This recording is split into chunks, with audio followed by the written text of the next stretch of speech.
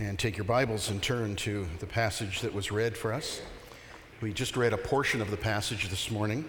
I think only the first 11 or 12 verses. And this morning I'm going to attempt the impossible and cover all of chapter 14, 40 verses in whole. But with God, all things are possible. 1 Corinthians chapter 14. We're continuing our series on in First Corinthians, gospel counsel in an age of compromise and confusion. And for the last few weeks, we've been looking at the latter part of 1 Corinthians, where Paul gives to us a block of teaching. And all of this block of teaching, what he calls the tradition, is all focused on what we might call worship matters. They're all things that pertain to the worship life of the church. And when I say worship, I mean more than just our assembly on a Sunday morning. Worship involves our service. We serve God through worship. And so anything in the life and the ministry of the church, Paul is focusing in on these things. Beginning at chapter 12, he began to talk about or write about the gifts of the Holy Spirit. And we spent some time in chapter 12 and discovered that the gifts of the Holy Spirit are these gracious enablings that the Lord gives to us so that each of us can serve him in the unique ways in which he has gifted us. One of the things I stress is that all of the gifts of the Spirit, except for two, tongues and the interpretation of tongues, can actually be seen in the ministry of our Lord Jesus Christ. And so when Paul says that we are the body of Christ and to each one of us has been given a manifestation of the Spirit, essentially what the Apostle Paul is saying to us is that we, the church, reproduce on earth the ministry of Jesus Christ. And then last Sunday morning we looked at chapter 13, the great passage about love, that love is the greatest, that love is the thing that remains. The greatest of these is love. These three remain, faith, hope, and love, but the greatest of these is love. And clearly the Apostle Paul is punching through this point, that you can have all of the gifts of the Spirit, you can be a very gifted person spiritually, but if you don't have love, if you don't minister in love, then your gifts mean absolutely nothing. In Paul's words, just noise. That's essentially all it really is, a clanging cymbal, a noisy gong. And so love then is the lens, if we could put it this way. Love is the lens. Ministry in love, ministry for love, is the lens through which we should look at chapter 14. And let me say this to you, we need a lens for chapter 14 in order to focus and understand what it's saying, because this is a difficult passage. Some things in the Word of God are just ultra clear. Other passages in the Word of God have a murkiness to them, and we need additional help to understand. This passage, just for your information, is the one passage in God's Word that has perplexed me the most in the 51 years that I have been a believer in Christ. Let me also say this passage requires 4 or 5 messages in and of themselves, not just one. So please understand, we're going to be hovering above the clouds, so to speak, looking down, bird's eye view, and I'm just going to be touching on certain important truths in this passage. I cannot get into every detail in the passage in the time that we have today, and therefore many of your questions will probably not be answered. There are certain things I will not be able to touch on. I'm sorry if you're mad at me. Well, hey, I'm leaving at the end of June, so it doesn't matter.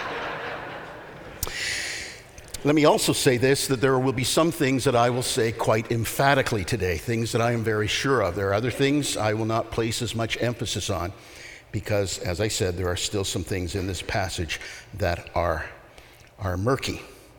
But I want to begin by talking about the guiding principles that the Apostle Paul gives. And you'll notice these principles are actually found in the first verse. Follow the way of love and eagerly desire spiritual gifts, especially the gift of prophecy. First principle, follow the way of love. Now, I've already stressed that, and 1 Corinthians, of course, stresses it too. But this is the lens through which we should look at this passage. Follow the way of love. This is the way in which we should use the gifts that God has given to us. if in the exercise of our gifts, it's something other than about loving others and showing love to others, then we're out of line. We are not in the will of God. Now, the problem of the Corinthians is they had a problem with their attitude and they had a problem with their actions. Their attitude was that they were all caught up in their gift, particularly the gift of tongues, and this became like the all-important thing. They had an attitude issue, and it shows in this passage. The second thing is there was a problem with their actions. Because of the attitude that they had, their actions became disorderly within the church. Their actions weren't benefiting the church. Their actions were causing friction within the church, even within the worship of the church. So we have to follow the way of love. Let's look at this passage through that lens. Number 2, he says, eagerly desire spiritual gifts. We should be eager to have these gifts. We should be eager to use these gifts. We should be eager to see the gifts of the Spirit flourish within our life, within the life of a local church. And in chapter 12, verse 31, the Apostle Paul actually qualifies what he says here in chapter 14. He says in verse 31 of chapter 12, eagerly desire the greater gifts. And again, the greater gifts because we should be following the way of love. We want those greater gifts that have a more profound spiritual edification impact on the whole church. Those are the gifts we should be desiring according to the Apostle Paul, which leads to principle number 3, and it's cloaked here in the last line of verse 1, especially the gift of prophecy. The point here is the edification of the church. Now, Paul uses the gift of prophecy as an example of the principle. All through the passage, he points out that prophecy has a way of really building up the church. He mentions that in verse 3. Everyone who prophesies speaks to men for their strengthening, encouragement, and comfort. So Paul sees prophecy as one of the greater gifts. And it's one of the greater gifts because it contributes more to the edification of the church. This is Paul's overarching concern. Look at verse 3. Everyone who prophesies speaks to men for their strengthening, encouragement, and comfort. Look at verse 4. He who speaks in a tongue edifies himself, but he who prophesies edifies the church. You see, the emphasis is on the church. Look at verse 12. So it is with you, since you are eager to have spiritual gifts, try to excel in the gifts that build up the church. Look now at verse 17. He's speaking, referring here to them speaking in tongues, and he says, well, you may be giving thanks well enough, but the other man is not edified. You're edified, but the other isn't. The emphasis is on the other, the importance of edifying the other. Verse 26, what shall we say? Then shall we say, brothers, when you come together, everyone has a hymn, a word of instruction, a revelation, a tongue, an interpretation. All of these must be done for the strengthening of the church. So let's look at this passage through this lens of edifying the body of Christ. Paul in these verses is more concerned and more focused on what we do when we assemble than what we do when we're alone by ourselves in private and praying. He's going to talk about private prayer. He's going to talk, in a sense, about the prayer closet, being alone with God. But his primary concern is when the church gathers, that things should be done for the benefit of the church, and therefore everything needs to have understanding to it, and there needs to be edification. Now, he focuses in chapter 14 on two of the gifts of the Holy Spirit, the gift of speaking in tongues and the gift of prophesying. And he contrasts the two. And you'll notice this all through the passage. He's saying tongues do this, but prophecy does this. Tongues is this, but prophecy is this. He contrasts all the way through. So what I want to do now is I want to talk about speaking in tongues, and we want to define what speaking in tongues is. And so as we do this, we're going to talk about what tongues is, and if you could put the next point up on the screen, what tongues is not. I'm going to go back and forth here. What tongues is, what tongues is not. Now, we're first introduced to tongues in God's Word in Acts chapter 2 on the day of Pentecost, when the Holy Spirit came upon the disciples who were gathered in Jerusalem in the upper room. They were praying, and the Holy Spirit fell upon them, and we read that they were all filled with the Holy Spirit and began to speak in other tongues as the Spirit enabled them or gave them utterance. So speaking in tongues was as it were, the miracle that happened at the inauguration of the Christian church. This was really the beginning of the mission of the church, and a great miracle happened on that day. That's our first reference to speaking in tongues.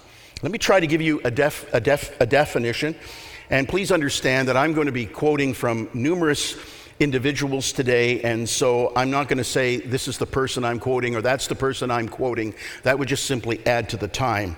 But not everything I'm saying comes from my own words. Here is a definition that I found very helpful. The gift of tongues, or speaking in tongues, is the Spirit-energized ability to pray, worship, give thanks, to praise God in a language other than your own. It is a Spirit-energized ability to pray or to praise God in a language other than your own. It's not a language that you learn. It's a language that is given to you. It is a language imparted and crafted by the Holy Spirit.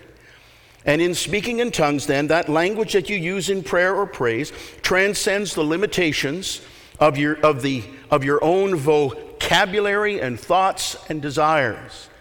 The key is this: it is prayer, and it is prayer directed to God. Let's be very clear here. In this passage, it's clear. Tongues, speaking in tongues, is prayer. Verse 2, for anyone who speaks in a tongue does not speak to men, but to who? To God. Now, when you speak to God, what do we call that? Prayer. Prayer.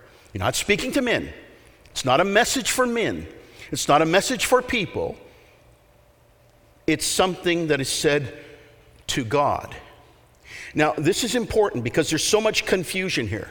If we don't understand that speaking in tongues is prayer to God and not to people, then it leads to confusion and misunderstanding as we look at this passage. So, tongues is prayer. Tongues is not evangelizing. What do I mean by that? Well, some people look at the passage in Acts chapter 2. Holy Spirit comes. They begin to speak in tongues. And what happens in the end? 3,000 people are converted. They are evangelized. And so some people assume, well, what this means is that the disciples were enabled to speak in the languages that they had never learned, and there was this massive international crowd there in Jerusalem. And so each one of the disciples then was sharing the gospel in a different language to the people who were there. That's not what happens in Acts chapter 2. That is a misunderstanding of what happens in Acts chapter 2. But that misunderstanding is very pervasive within the church. Let me give you an example of this. When the Pentecostal movement started in the early 1900s, they believed that they were going to be able to go overseas as missionaries, to go to China and to India and Japan specifically. You can find this in the magazines that were originally written from 1900 to 1908, 1910. And they really believed that they would go to China, and when they got off the boat, they'd be able to communicate the gospel perfectly in Chinese. Same in India, same in Japan. And they went there, and it never happened. It never happened. Pentecostal missionaries still needed to go to language school, and they still needed to learn the labor of learning another language. It's not what happened. This was believed not just within Pentecostal circles, but in most Christian circles at that time, that the gift of tongues was a supernatural ability then to learn a language, to know a language, and you wouldn't have to do language study, so you could share the gospel of Christ. That's not what happens in Acts 2. In Acts 2, when they began to speak in tongues, the crowd gathered because they were praising God. It was so noisy, as it were. It was an event that attracted the attention of the international crowd in Jerusalem. And the people were amazed when they heard the speaking in tongues, because the disciples were primarily men and women from Galilee, and they said, "We hear these Galileans speak in our own language the wonderful works of God." They were praising God. They were praising God. It wasn't communication directly to the people. It was communication directly to God, and in an indirect way, of course, people heard. The same thing happened in Acts chapter 10 when the Holy Spirit came upon the household of Cornelius, the Roman, and they all believed, and when they believed, they began to speak in tongues, and the Jewish believers who were there with the Romans, the Gentiles who had believed, they said, "We hear them speaking and magnifying God." They were praising God. So all that happened in Acts chapter 2 with the tongues was the attracting of a crowd. Peter then got up and spoke to the crowd. And remember, it was predominantly a Jewish crowd. So while they had different languages that they knew, they all shared a common tongue. And Peter preached the gospel to them in the language that all of them knew. Now, there are others who say that the miracle of speaking in tongues is not speaking, it's actually in the hearing. In other words, you're speaking, but people hear you speak in another language. That's not the case. The miracle was not in the hearing, the miracle was in the speaking. So this is the primary purpose of speaking in tongues. It is speaking to God. Again, verse 2, they do not speak to men, but to God. Look now at verse 14. "For if I pray in a tongue," you see that? The emphasis is on prayer. Now, I'm going to go down a rabbit trail for just a moment, because when you get into the latter part of the passage, Paul talks about the interpretation of tongues. If you've ever been in a church where someone speaks in tongues and then an interpretation comes, and the message of the interpretation is directed to the congregation and not to God, then that's wrong. That's wrong. I've seen this happen. Someone speaks in tongues, someone gets up and they begin to interpret. This is what the Lord wants to say to his people. No, no, no. Tongues is his people speaking to God, not God speaking to his people. I think that's a very important point. So tongues is prayer. Tongues is not evangelizing. The next thing we need to say is, according to verse 4, that tongues is primarily for the edification of ourselves, not for the edification of the church. Look at what he says in verse 4. "He who speaks in a tongue edifies himself, but he who prophesies edifies the church." So it's not for the whole church, as it were, the speaking in tongues. It's for the recipient alone who receives the gift of tongues.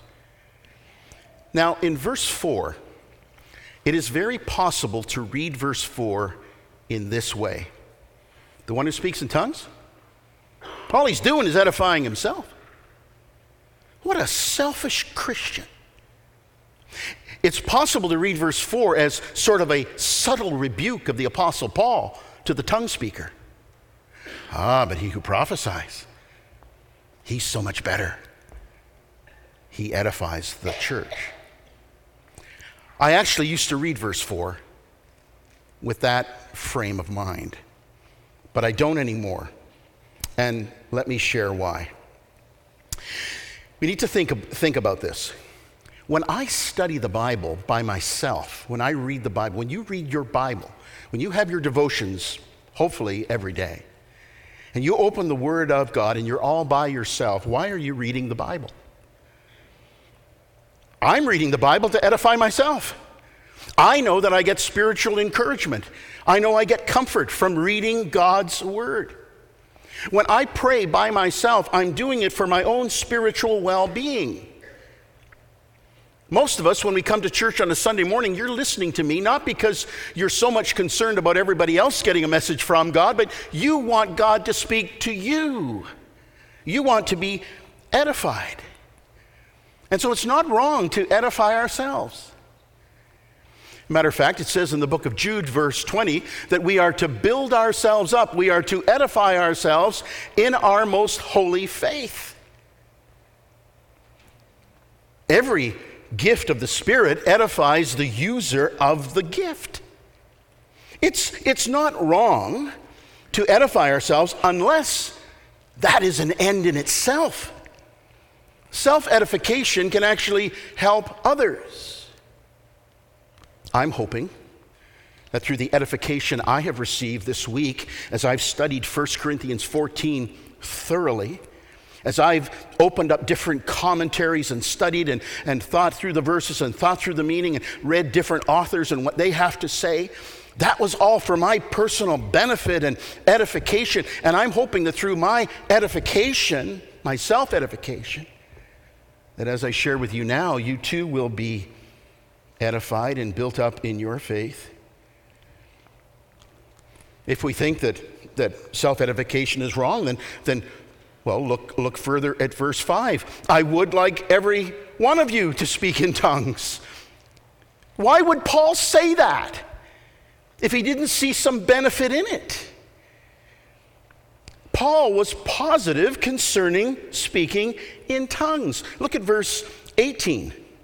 I thank God that I speak in tongues more than all of you.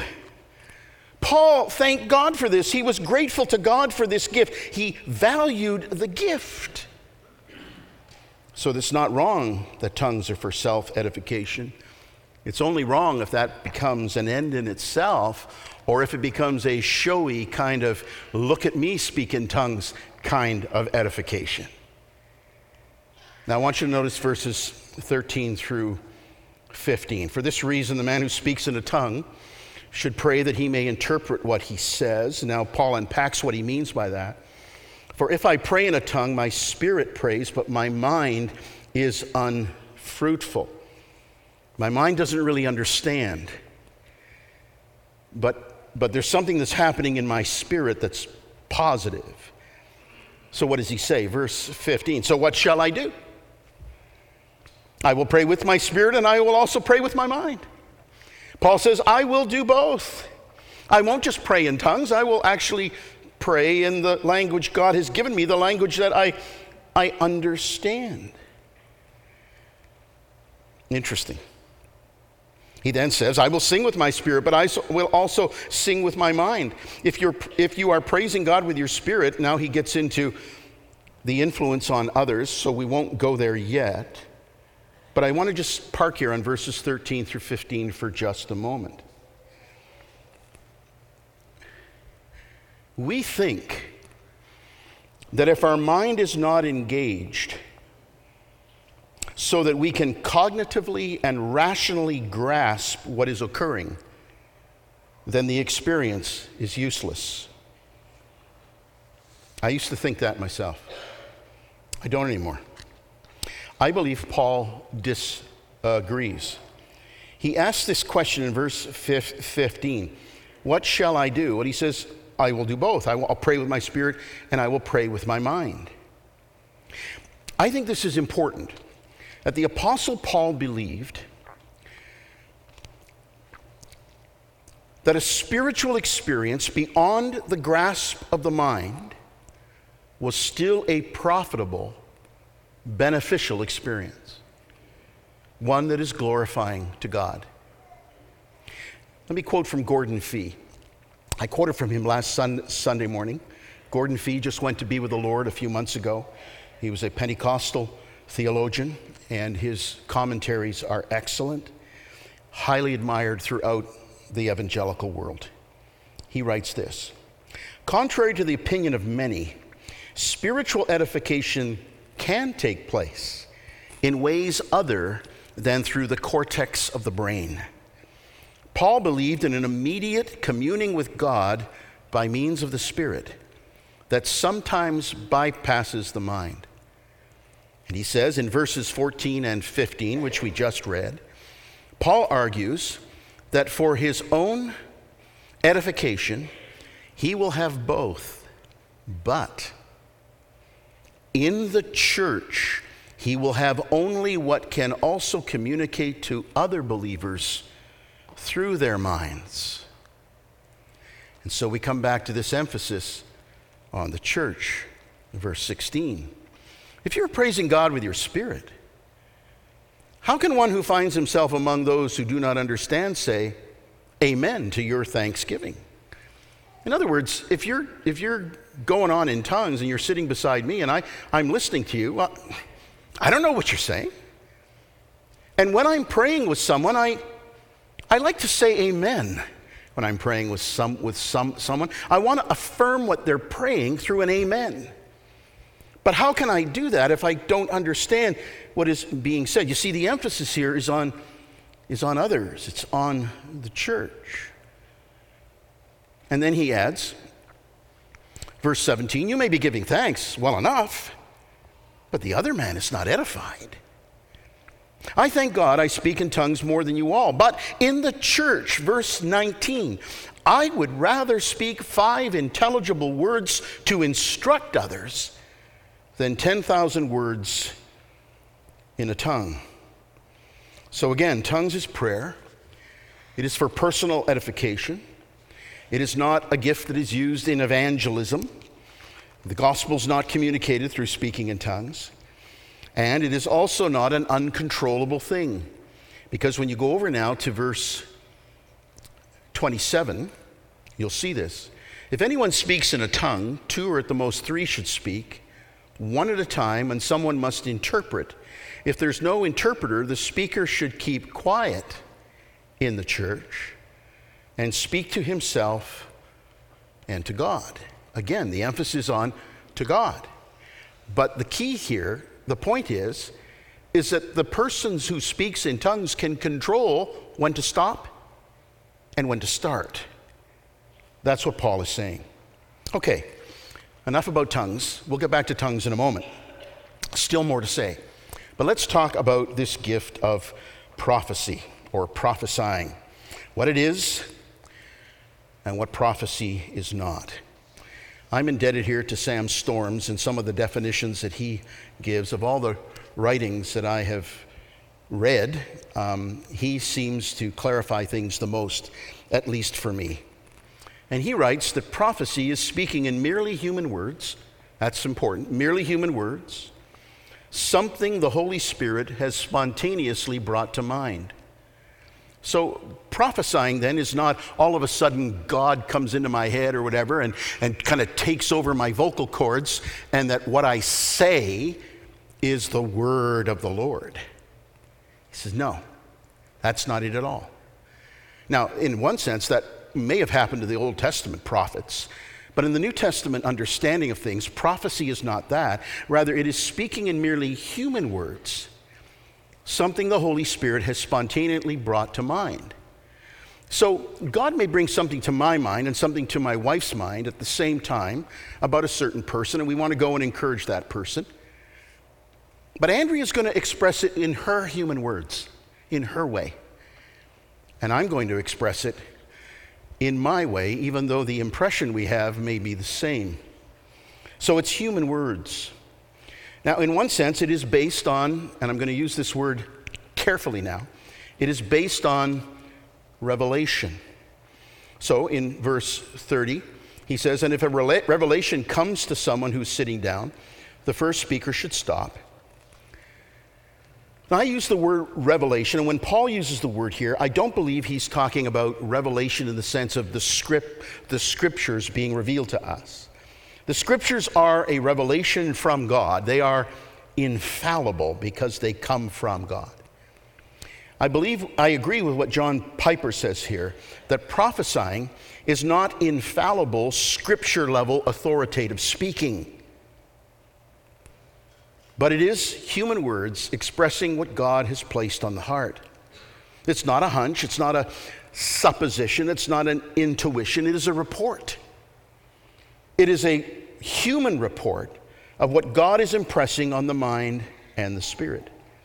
I think each of us have had this experience before when we're in prayer. We're praying, and there are certain thoughts that come to our minds when we are praying, and sometimes we try to ignore those things, and they come again. And we realize that this is God impressing something on our hearts and minds. That's why when I sometimes get alone to pray, if I have special times, I will take a little pad of paper, and when I'm praying, I'll stop and write things down. Because I sense that God is impressing certain individuals or thoughts on my mind. And so this is what is being spoken of here.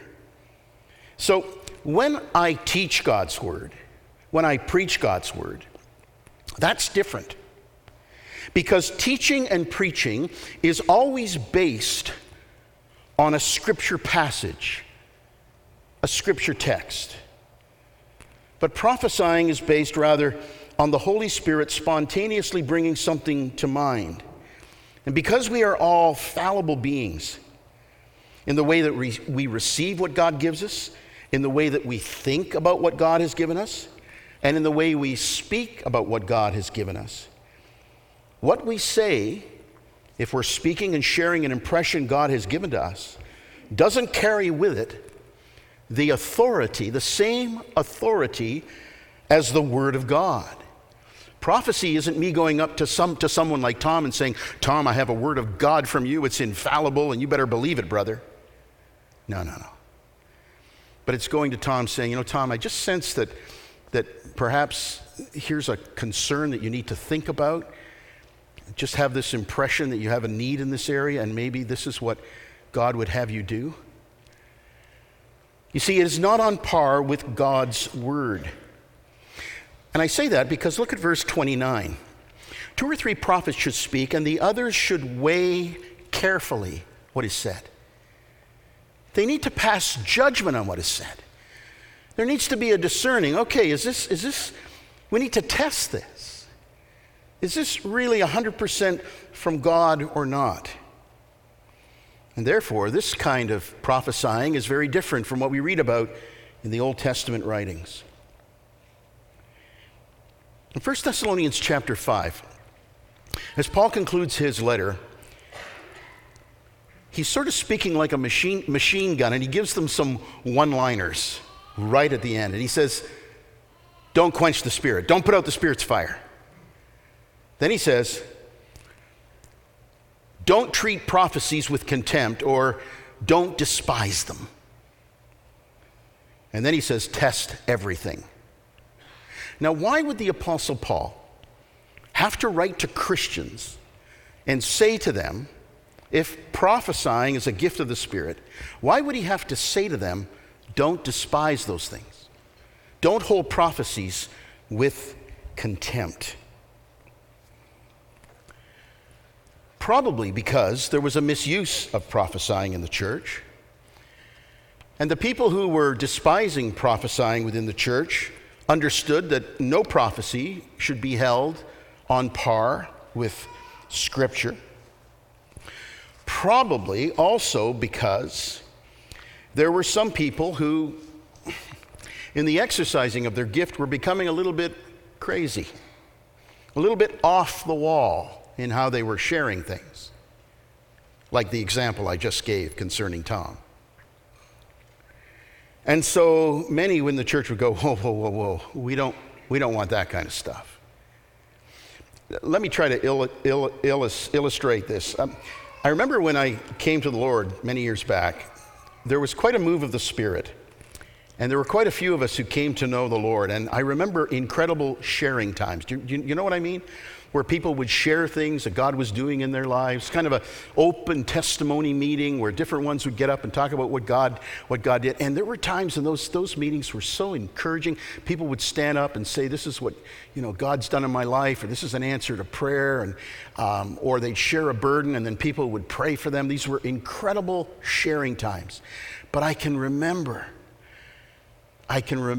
someone getting up in a meeting and going way off track and off topic and starting to talk about things that they just wanted to talk. You know what I'm saying? And it brought something discordant into the meeting, and it destroyed the sharing time. And I think that's why Paul is saying, don't despise prophesying, because that might have been the experience that many of them had. Paul says here that prophesying essentially does three things. Look at verse 3. Everyone who prophesies speaks to men for their number one, strengthening or upbuilding, encouragement. That's the second thing. Encouragement here could also be translated exhortation. The idea here is that when this happens, it's sort of like the coach of a team in the locker room, sort of encouraging the team to get out there and win.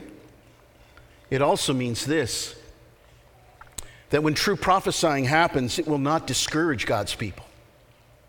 It will encourage them. And it will be for their comfort, he says as well, for consoling them. In other words, I think this verse shows that prophesying then is not about predicting the future. I remember a young woman who we counseled years back in our former church, and she had experienced spiritual abuse in this church. The pastor of the church had laid hands on her at the front of the church and prayed over her, and she was just a 10 or 11-year-old girl at that time. And he gave this so-called prophetic word. And it was all about her future. And he actually had it time-stamped, like this was going to happen at such and such a point in her life. And she came to us very, very brokenhearted, because everything that this pastor had proclaimed in prophecy and the people of the church affirmed never happened. It never happened. You can imagine how discouraging that was for her. Prophesying is not about the future. It's about encouraging and building others up in the present. To summarize this, it is to others. It's a message to others. It's something that God uses to encourage, and it's something that edifies the church. Now, let's go to our next point. In the ministry and worship life of the church, the focus must be on corporate edification. And I believe that this is exemplified in the ministry of the Apostle Paul when he writes in verse 6, "Now, brothers, if I come to you and speak in tongues, what good will I be to you unless I bring you some revelation or knowledge or prophecy or word of instruction?" In other words, if I'm just speaking in a language that you don't know, how is that building you up in your faith? Again, the focus in Paul's ministry was on edifying the church. Now, the next thing he talks about is that this is also exemplified in lifeless things or in musical instruments. Verse 7, "Even in the case of lifeless things that make sounds, such as the flute or harp, how will anyone know what tune is being played unless there is a distinction in the notes?" Again, if the trumpet does not sound a clear call, who will get ready for battle? Now, that's an important line. We know that in ancient war, a trumpet or a bugle would be used. Even as early as the U.S. Civil War, one of the most important persons on the field of battle was the guy who blew the bugle, because there were 26 different distinct sounds that a bugler could make, and each one of those was a different order that was being given to the troops. Now, you can imagine if the guy who's blowing his way on the trumpet is trying to give the sound to retreat, but he gives the sound to charge forward. You can imagine the disaster that will cause. And that's the illustration that Paul is using here. In other words, these examples, these analogies that Paul gives, they are arguing this point, that communication in the church has to be intelligible. Speaking needs to be understood, which takes us to our next point. In the ministry and life of the church, there must be understanding.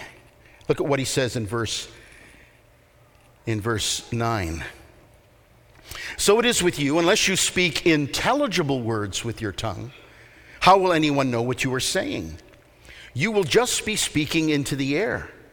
Undoubtedly, there are all sorts of languages in the world, yet none of them is without meaning. That's an important word, key word, meaning. Verse 11, if then I do not grasp the meaning of what someone is saying, I am a foreigner to the speaker, and he is a foreigner to me. Paul's concern is that when speech happens in the church, that there has to be something intelligible to it. There has to be meaning behind it. And in verse 23, he envisions the whole church speaking in tongues. This is what they were probably doing this sort of simultaneous cacophony of everybody speaking in tongues at the same time. And he says, if the whole church comes together and everyone speaks in tongues, and some who do not understand or some unbelievers come in, will they not say that you are out of your mind? It causes chaos and confusion. Unintelligible speech leads to confusion. And so, beginning at verse 22, verse 20, Paul imagines, or he envisions, an unbeliever coming into the worship time of the church. Look at what he says in verse 20. Brothers, stop thinking like children. In regard to evil, be infants, but in your thinking, be adults. In the law it is written, and now he quotes from Isaiah chapter 28, through men of strange tongues and through the lips of foreigners, I will speak to this people, but even then they will not listen to me, says the Lord. Tongues then are a sign for believers. Not for believers, but for unbelievers. Prophecy, however, is for believers, not for unbelievers. So he has a concern here for unbelievers. And he quotes Isaiah chapter 28. And somehow he's applying what Isaiah says, verse 21, through men of strange tongues and through the lips of foreigners, I will speak to this people, but even then they will not listen to me. Through this verse, he's applying this to what's happening in Corinth. Now, in order to understand what Paul is driving at here, we need to go back even further than the prophet Isaiah. And Deuteronomy 28, verse 49 is a key verse. Deuteronomy 28, verse 49 says, the Lord will bring a nation against you from far away, from the ends of the earth, like an eagle swooping down, a nation whose language you will not understand. Now, what's the context of that verse? Well, this goes back to Israel finally entering into the promised land. And God, speaking through the prophet Moses, is envisioning Israel in the future violating the covenant that God had made with her. And so God, in a prophetic word, was saying that he would chastise his people by a foreign army. That if Israel would ever violate the covenant that God had made with them, that God would allow a foreign army to come in, and then all they would hear is the languages that they had never learned. Foreign tongues would be spoken. He was saying that confusing and confounding speech would be the sign of God's judgment against his own people. This is exactly what happened, because Israel violated the covenant that God had made with them. And so God sent the Assyrians, first of all, in the 800 years before Christ. And then 600 years before Christ, the Babylonians came in as well. And Israel was finally surrounded by those who spoke in languages that were foreign to them. It was a sign of God's judgment. Interestingly, in Jeremiah chapter 5, God speaks and says, O house of Israel, declares the Lord, I am bringing a distant nation against you, an ancient and enduring nation, a people whose language you do not know, whose speech you do not understand. Now, we might say, okay, that's the context of Isaiah chapter 28 and Jeremiah 5. It's about the Assyrians and the Babylonians coming in and speaking in a language the people had never learned. But what in the world is Paul getting at? Why would he quote this here? Paul actually sees a principle in what Isaiah was saying, and he applies that principle to the Corinthians and to us.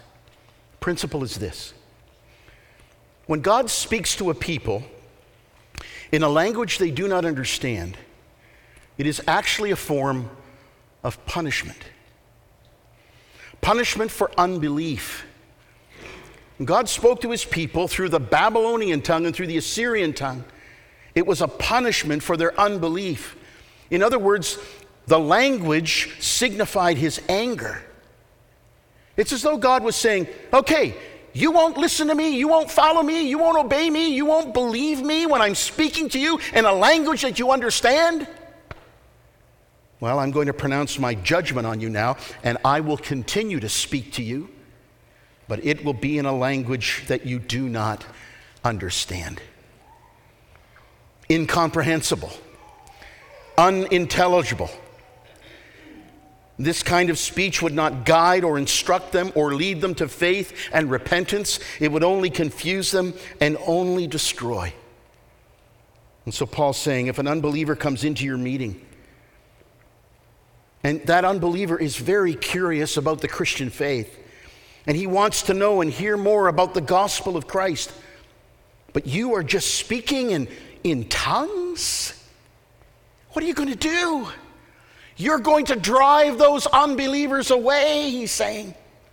You're going to give them a sign that is negative, a sign that is entirely wrong. He's saying because they have come into your midst, they are inquirers. They want to know something about the living God, which shows that their hearts are not so hard that they have reached the point where they deserve a severe sign of judgment. This is why Paul stresses interpretation, so that they can understand. Then they will hear and understand the prayer and the praise. And this will not be a direct message to them, but at least it will be interpreted. At least it will be understood. And so prophecy is a sign of God's presence with believers. Verse 22, tongues then are a sign not for believers, but for unbelievers. Prophecy, however, is for believers, not for unbelievers. Verse 23, if the whole church comes together, everyone speaks in tongues, and some who do not understand, or some unbelievers come in, will they not say that you are out of your mind? But, verse 24, if an unbeliever or someone who does not understand comes in while everyone is prophesying, there's intelligible speech. He will be convinced by all that he's a sinner, and he will be judged by all, and the secrets of his heart will be laid bare, so he will fall down and worship God, exclaiming, God is really among you. They will hear and they will understand, and then they will respond in faith and embrace the gospel and believe. So to summarize it then, tongues were a sign. But he's not talking about the function of tongues. Rather, he's talking about the negative result. Tongues would be a sign because of the abuse and the misuse of tongues. And so he's saying, don't do this in church. You're running the risk of communicating a negative sign. You're running the risk of driving people away. Intelligible speech always leads to edification and salvation. Well, our time is almost gone, and so I'm tempted here to skip the last point, but I'm going to go through it anyway. In the ministry and worship of the church, everything should be done in order. And if you read now verses 26 to 33, you will see here that the Apostle Paul gives some rules for speaking in tongues. He gives some rules for prophesying in the church. And he gives some rules in terms of the conduct of women in the church, in the context of speaking in tongues, but mostly in the context of prophesying within the church. And if you have any questions about that, you will come to see me afterwards. Let me conclude then with what Paul says in verse 39 with our 4 takeaway points. Therefore, my brothers, be eager to prophesy. Do not forbid speaking in tongues, but everything should be done in a fitting and an orderly way. Be eager to prophesy. Isn't that what we want? To be able to speak from the Lord things that will encourage and build up the church. And then secondly, don't forbid speaking in tongues. There is a place for it, according to Paul, as we've already seen. Number 3, make sure we build up the church. And number 4, we need to follow the rules, because worship must be orderly, and things should be done fittingly and in an orderly way. Let me leave you now with just a little quote that'll go up on the screen, which I think applies to this message. The time before and after worship can be the best time for worship and ministry. What does this mean? Before we actually worship, before we actually engage in worship, as we come into the auditorium on a Sunday morning, and after the official worship has ended, there's always those moments after worship, either before or after, and it doesn't even have to be here at this church per se. It can even be in our community groups when we meet to discuss God's word later.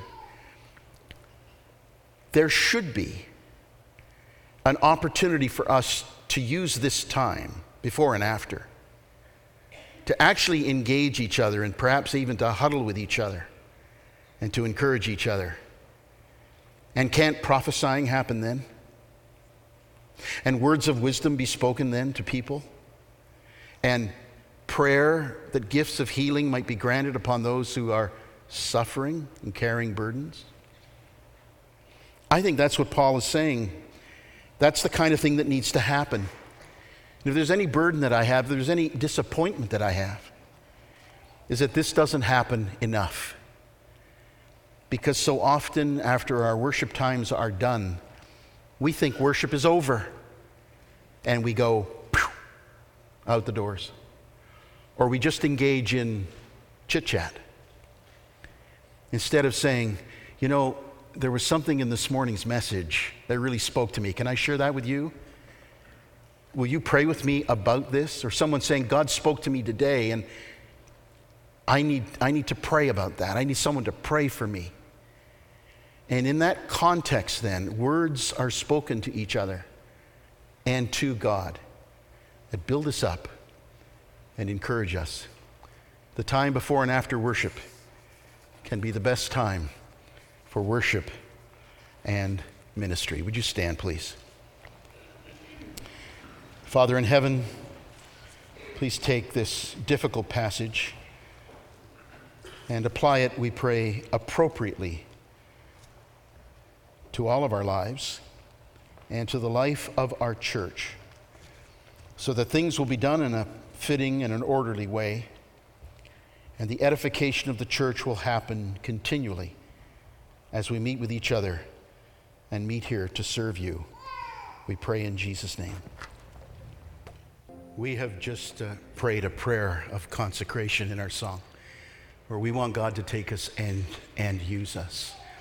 But one of the lines that we did not sing as a part of that hymn is, take my lips and let them be filled with messages for thee. Is that what you want? That's what I want. And that's what 1 Corinthians chapter 14 is all about. Us surrendering our lives to the governance of the Spirit, so that whenever we speak, it's always praise, it's always prayer, it's always encouragement, it's always comfort, it's always for the strengthening of the church. So again, friend, it doesn't matter if you can figure all this stuff out about speaking in tongues or prophesying or what words of wisdom or words of knowledge mean. Here's the bottom line. Love. Motivated in love for the church, so that whatever we say, in whatever gift we use, it's for the building up and the edifying of Christ's church. May God the Holy Spirit grant not only that desire to us, but the energizing to perform it and to make it happen for Jesus' sake. Amen.